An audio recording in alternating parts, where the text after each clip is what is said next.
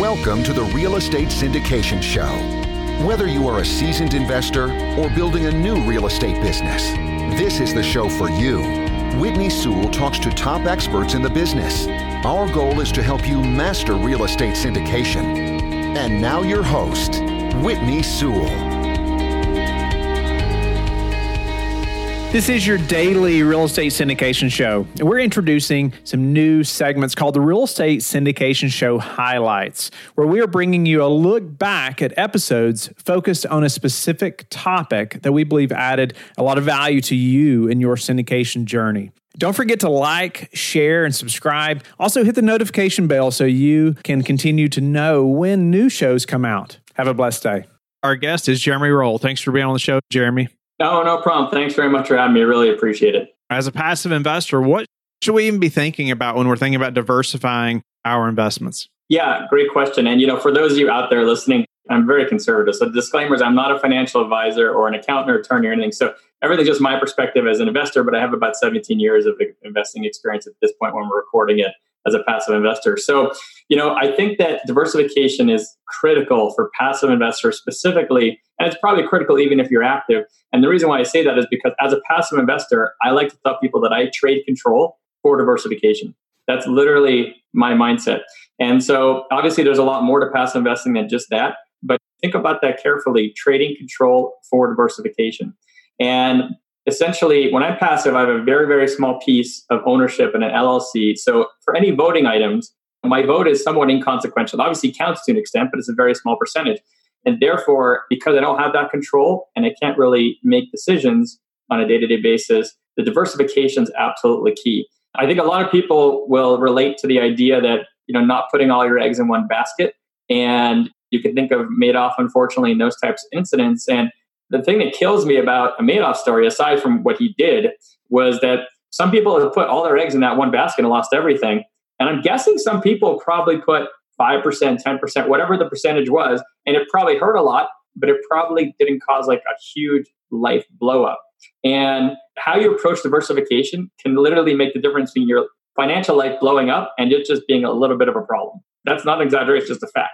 And so diversification to me is just a very, very important topic, especially because as a passive investor, I give up control. Okay. No, I like that. Yeah, trading control for diversification. Yeah. In your bio, it says across 70 opportunities, more than $1 billion worth of real estate. I mean, so you're very diversified. You're very experienced. In all fairness, because I've been doing this full time for a long time now, and I've been doing it full time for 12 years and in general 17, I have the time to become what I call hyper diversified. And so because I'm really low risk, I take a more hyper-diversified approach, which I think is a little extreme. And for most people, it doesn't make sense, both because they don't have the time to become hyper-diversified. They may not be doing it full-time. And they may not even want to become people out there may not agree with the concept of being in so many opportunities. For me, it helps me to sleep really well at night. But, everyone's going to have their own opinion as to what the right amount of diversification is for them.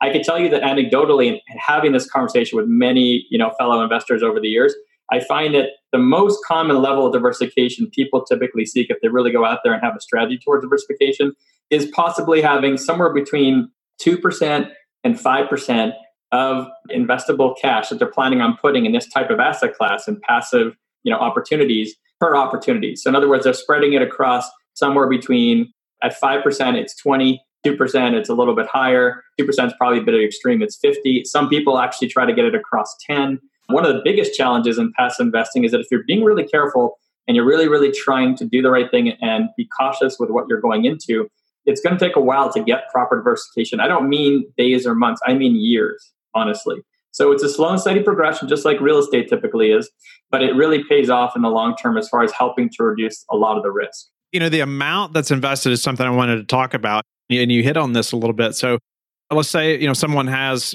$500,000 they're wanting to, okay, they've learned about the syndication business. They've been in the stock market possibly, most of their career. Now they've been exposed to this type of investment possibility or opportunities. And now, okay, we're going to take $500,000 and we're going to invest it into the syndication type investment. But I wanted to kind of break that down a little bit as far as the amounts that are invested, possibly the asset classes or across how many deals and sponsors, and I'd love for us to get into some of that. Sure. Yeah. So, your example of 500,000 is probably a good one and somewhat realistic for some people listening. So, in that case, I mean, if you're asking me, my one person's opinion, The most common thing I would probably see is someone taking 500,000 and saying, okay, I'm going to divide it up into 10 tranches of 50,000, because it's fairly common to find opportunities with minimum investments of 50,000. It's harder to find them, for example, at 25, but they're out there.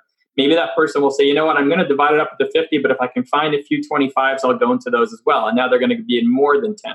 So everyone's going to have a different opinion about what the right level of like, it's very subjective, right? There's no right answer, so to speak. It's in the end of the day, it's really about comfort level. But I would also argue that if you tell me that I've got $100,000 and I'm putting it into one opportunity or two opportunities, my strong opinion would be that's just not enough diversification. One thing that I think is important to consider too is that what I've concluded after all these years is I like to get diversified across asset classes, geographies, and operators. So if I can diversify across all three, then I'm really well diversified.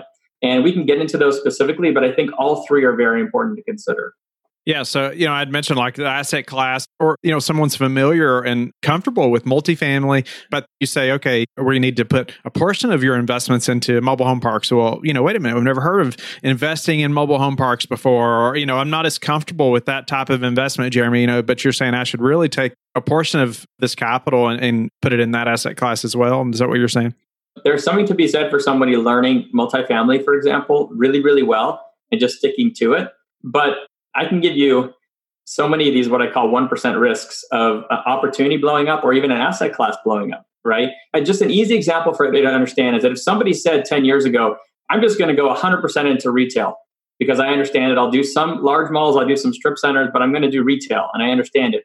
Today, they may not be in the best shape and that may have not been the best diversification strategy. And it's very possible that today, where we sit, in 10 years from now, if someone went all in on one asset class that looks okay today, it may not be okay in 10 years. So this goes back to like, if you're going all in on one asset class, then to an extent, you're still going into the same type of basket. And if it happens to be that basket's number type comes up, so to speak, not a good thing. So I personally like to get as diversified as possible, but I know there's also a side of opinion that would say just get to know one asset class as well as you can. I just don't personally fully agree with it. Going into diversifying, are you going to always do the minimum amount, per opportunity? Not necessarily. If in your example, if somebody had $5 million and they were looking at $50,000 opportunities, so what is that? That's 100 opportunities to deploy $5 million. That doesn't make sense, right? I think the best way to look at it is try and figure out how many slices you want to cut up of the pie. And then once you determine the number of slices, figure out if it's possible to get diversified across the asset classes, geographies, and operators. And I want to just get into that a little bit because I think it's really important to understand each one. So from an operator perspective, we go back to the Madoff problem, right? You may want to invest with one operator, even if they function across multiple asset classes, some of them do. What happens if that operator seems completely kosher today and the background check looks fine, but one day they just turn not kosher and the next thing you know, they picked up and left to the Bahamas, right? That's what I call like many of the 1% risks you can never avoid. And one of the ways to reduce those risks is to diversify out of necessarily having too much money into one operator. So it's always great. Frankly, and I love making a bet on good people. That's what primarily I look to do. And when I can find someone I'm convinced is good, to really like double and triple that bet, but not to the point where you're overexposed into one person, going back to the Madoff idea. And then from a geography perspective, that's actually a question of demand, which is hard to forecast necessarily 5 or 10 years down the line, either for a specific asset class or maybe even like the economy within a specific geography can change over time, right? The one that's really easy to understand from a geographical perspective is being careful from a weather pattern or whatnot. So there's earthquakes that have certain risks, there's hurricanes that have certain risks, and there's tornadoes that have certain risks. And they're in different parts of the country. There's frozen pipes that have certain risks in more asset classes like mobile home parks than others. And I can give you some examples, but I specifically try to be really careful with geographic risks by asset class to help reduce that as well. And that is something to consider, I think, both from a weather risk, but also for economic risk that may be hard to forecast down the line. And then we talked about asset classes a little, but the reality is that the demand for asset classes shifts over time. And so let me give you some good examples. So for those of you who haven't heard me before, like the way that I invest is very low risk, passive cash flow. I literally want to go to sleep tonight, wake up tomorrow, and not much has changed because I live off the cash flow. So I got into this in 2002 for predictability. And I got out of the stock market because of the lack of predictability from my long-term retirement account. That's really what the driver was for me. So if I'm thinking about predictability, the question is, what asset class will provide predictable cash flow for the next 10 years, and which areas in the asset class make sense? And so I would argue that self-storage, okay, Florida and Texas, top two states with the projected migration of population coming in because of retirees in the next 10 years because of the aging population. Well, when you start thinking about that, what are they going to demand? They're probably going to demand some self-storage because they're going to be downsizing, and they're probably going to be long-term users of those self-storage because they want to keep their stuff that they've had their whole life, right? So if you get into the right locations, again, going back to geography with the right asset class paired, you can start to find that predictability. But at the same time, that asset class in the Northeast where people are moving away from, and I'm just using that as a generalization, there's always good locations in a specific area, but the concept of someone moving from the North down to the South, what's the demand going to be in the North for that same asset class in 5 to 10 years? A little more uncertain. So you want to start to layer these types of a little bit more complex thinking to try to forecast where that predictable cash flow is going to be, at least in terms of how I invest. So that's why all of these three are really, really important. Our guest is Alina Trigub. Thanks for being on the show, Alina. Thank you for having me, Whitney. So we read that you help a select group of people build their wealth passively. Tell us a little about that or elaborate on that. So initially, I was reaching out, just like everyone else, to my friends and family, telling about what I do and how I do it. But over time, I started getting feedback and having people reach out to me and ask me, hey, how do you do it? How can I get involved? And what is syndication? How does it work? And now it's all about helping those people get acclimated, educate them on how the syndication process works, and more or less do the hand-holding for the initial few syndications. And after that, pretty much they understand the process, and all it takes is explaining them what each particular investment entails, what kind of pros and cons each of them has, and help them select the investments that work best in their case. Because again, I strongly recommend to folks to diversify, and diversification doesn't mean to just diversify out of Wall Street. You can diversify even within the syndication world. Number one, you can invest in multiple asset classes. Number two, you can invest in different markets. Number three, you can invest across multiple deal sponsors. So there are tons of ways to diversify even within syndication world. And by no means I'm telling people to completely get out of the stock market. No, you can stay in the stock market and continue investing in stocks, ETFs, bonds, mutual funds, and whatever else. But my main point is always diversify. Keep a fraction of your investments in the stock market, but also invest in real estate and invest in other things. So I like how you really focus on educating your investors and educating others, in the syndication business. So you talked about you first reached out to family, friends, and, just really a lot of just letting people know what you're doing, right? But then they have questions. Well, what does this mean? And, you say this word syndication and people are like, well, what is that? So help us educate others. What should that conversation look like? How do I explain that to maybe someone they've never had any rental property, but they'd like to own real estate? So how do we explain the syndication business to a potential investor? Sure. So syndication entails pooling people money together to buy a real estate.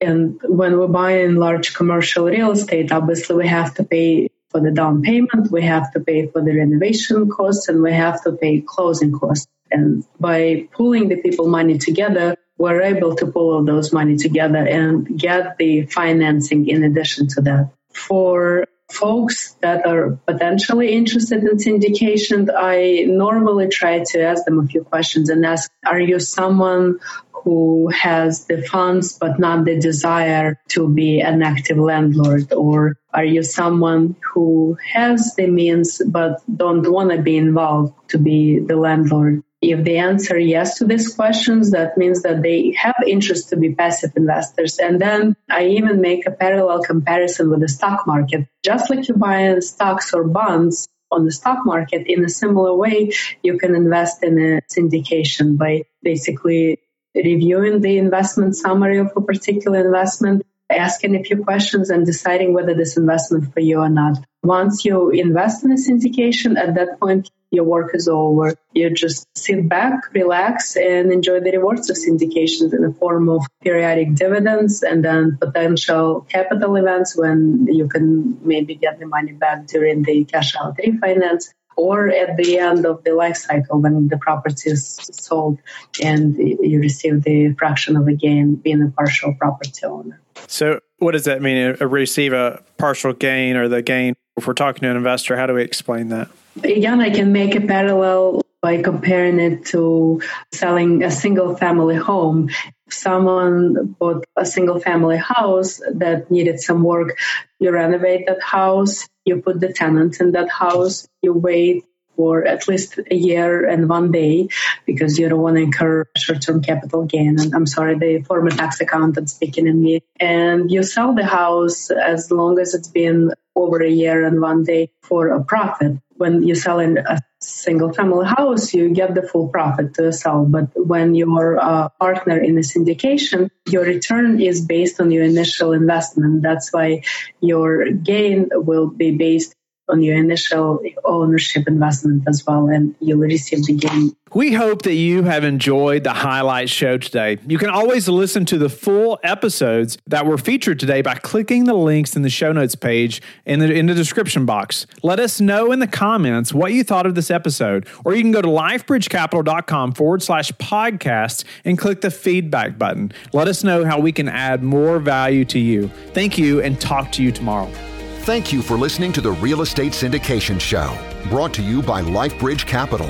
LifeBridge Capital works with investors nationwide to invest in real estate, while also donating 50% of its profits to assist parents who are committing to adoption.